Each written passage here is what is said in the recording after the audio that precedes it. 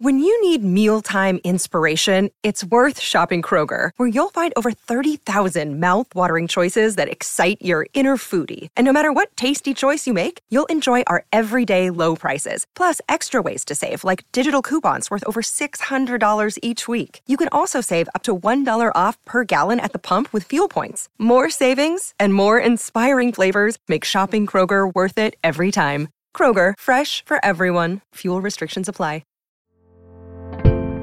Hello and welcome back to 365 Days with mxmtoon. I'm Maya, a singer, songwriter, video maker, Oakland native, and a lover of the natural world. I'm also a big fan of history. I love untold stories, gross facts, hidden secrets, anything weird, dark, and funky from the past. Each day, I'm going to share a few of my favorite deep cuts with you, so let's take a look at today's stories. It's 365 with mxmtoon.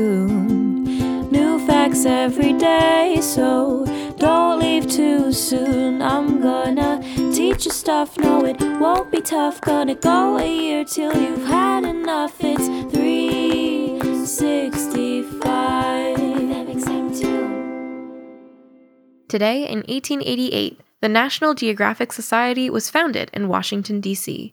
Its express purpose was for the increase and diffusion of geographical knowledge. Little did the founders know just what an iconic force of nature they'd founded. 33 men worked together to found the society. They were geographers, explorers, teachers, lawyers, cartographers, military men, and men with money to finance the group and its endeavors. They came together for their love of nature and appreciation for geographic knowledge. They hoped to share their sense of wonder and curiosity about the world with the people of the United States and spread an interest in geography and ecological matters. The world was changing. Mass communication was becoming more accessible, and the speed at which change was taking place made it seem that people would be more interested in discovering new things about the world more than ever before. In order to found the organization, the men wrote a constitution for the group and chose a president.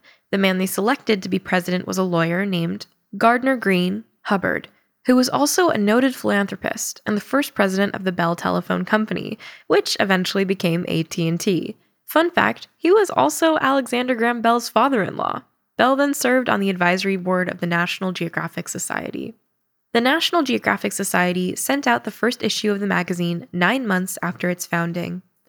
It took about 10 years for the magazine to start gaining real traction in readership. A new editor, Gilbert Grosvenor, pioneered a transition from technical articles to general interest essays with accompanying photographs. He raised the circulation to 2 million people, and the magazine became known for its stunning nature photography. It became the first magazine to print color photographs of both the sky and the ocean. Grosvenor was inspired by nature writers like Charles Darwin and Richard Henry Dana Jr., and their use of the first person to narrate their experiences with the outdoors. Grosvenor later married Bell's daughter Eloise, and he was the editor-in-chief of the magazine until 1954. Once the magazine gained a higher revenue, the society was able to use the profit to begin a series of nature expeditions and research trips as well as scientific exploration.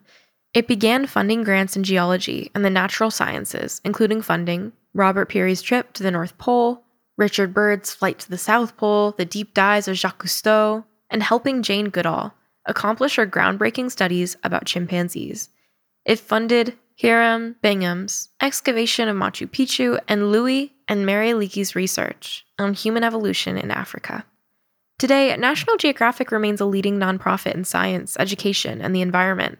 They still publish the visually stunning magazine, but they also make documentaries, books, music, and games. Let's go through some of the most iconic images National Geographic has brought to the world. In November 1971, the cover featured a penguin wearing a high-tech backpack. That was a very cute one. About a year later, a cover featured a man riding a giant bicycle through some autumnal woods. In May 1981, the cover featured a small shark playfully biting the arm of a scuba diver.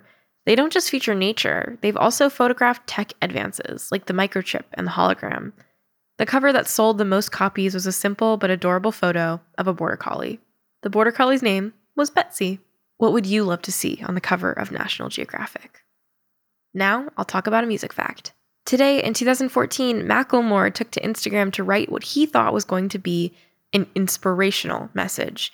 The previous day, he had won a Grammy Award for Best Rap Album for The Heist. The morning of January 27th on Instagram, he posted a screenshot of a text to fellow artist Kendrick Lamar. Lamar's album, Good Kid, Mad City, had also been nominated for Best Rap Album. The screenshot of the text said, "I wanted you to win. You should have. It's weird and sucks that I robbed you."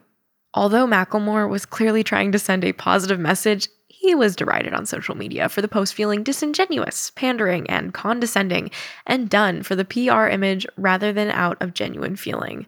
Fellow artist Drake simply called it whack. Lamar himself didn't participate in the anti-Macklemore sentiment. Rather, he said, "Macklemore is a genuine dude. However it panned out, I wish him much success." It's clear that both Macklemore and Lamar were doing their best to be good sports amidst a contentious moment. Macklemore ended up recounting the episode on his 2016 track, Light Tunnels.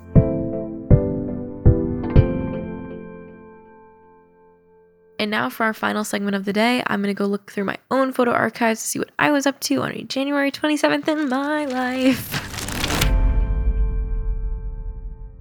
January 27th, 2017. I had a cello lesson, looks like. I am not entirely sure. I think I had a cello lesson. I have a lot of photos of me. Oh yes, I do have a video here. I don't know what I was learning at that point.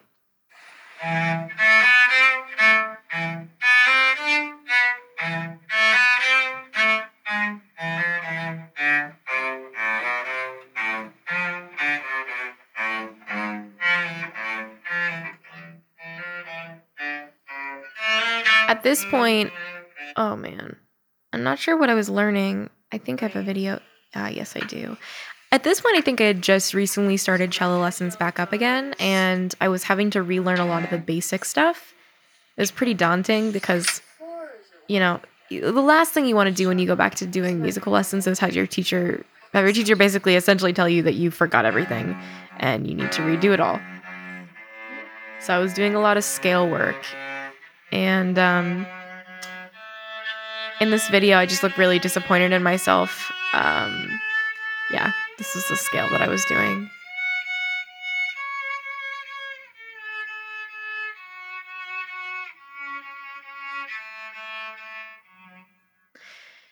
I was very nervous to ask my teacher to come back and play cello lessons because I originally quit because I told her that I was going to be too busy with school, which was a lie. I just didn't want to play cello anymore.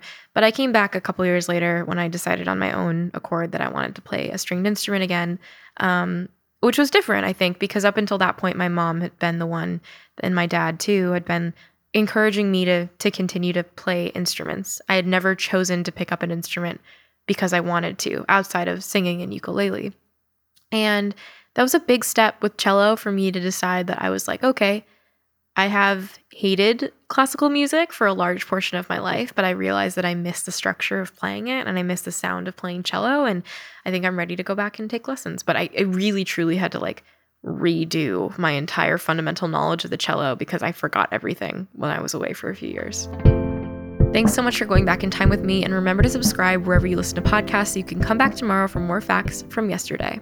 It's 365 with MXM New facts every day, so don't leave too soon. I'm gonna teach you stuff, no it won't be tough. Gonna go a year till you've had enough. It's 365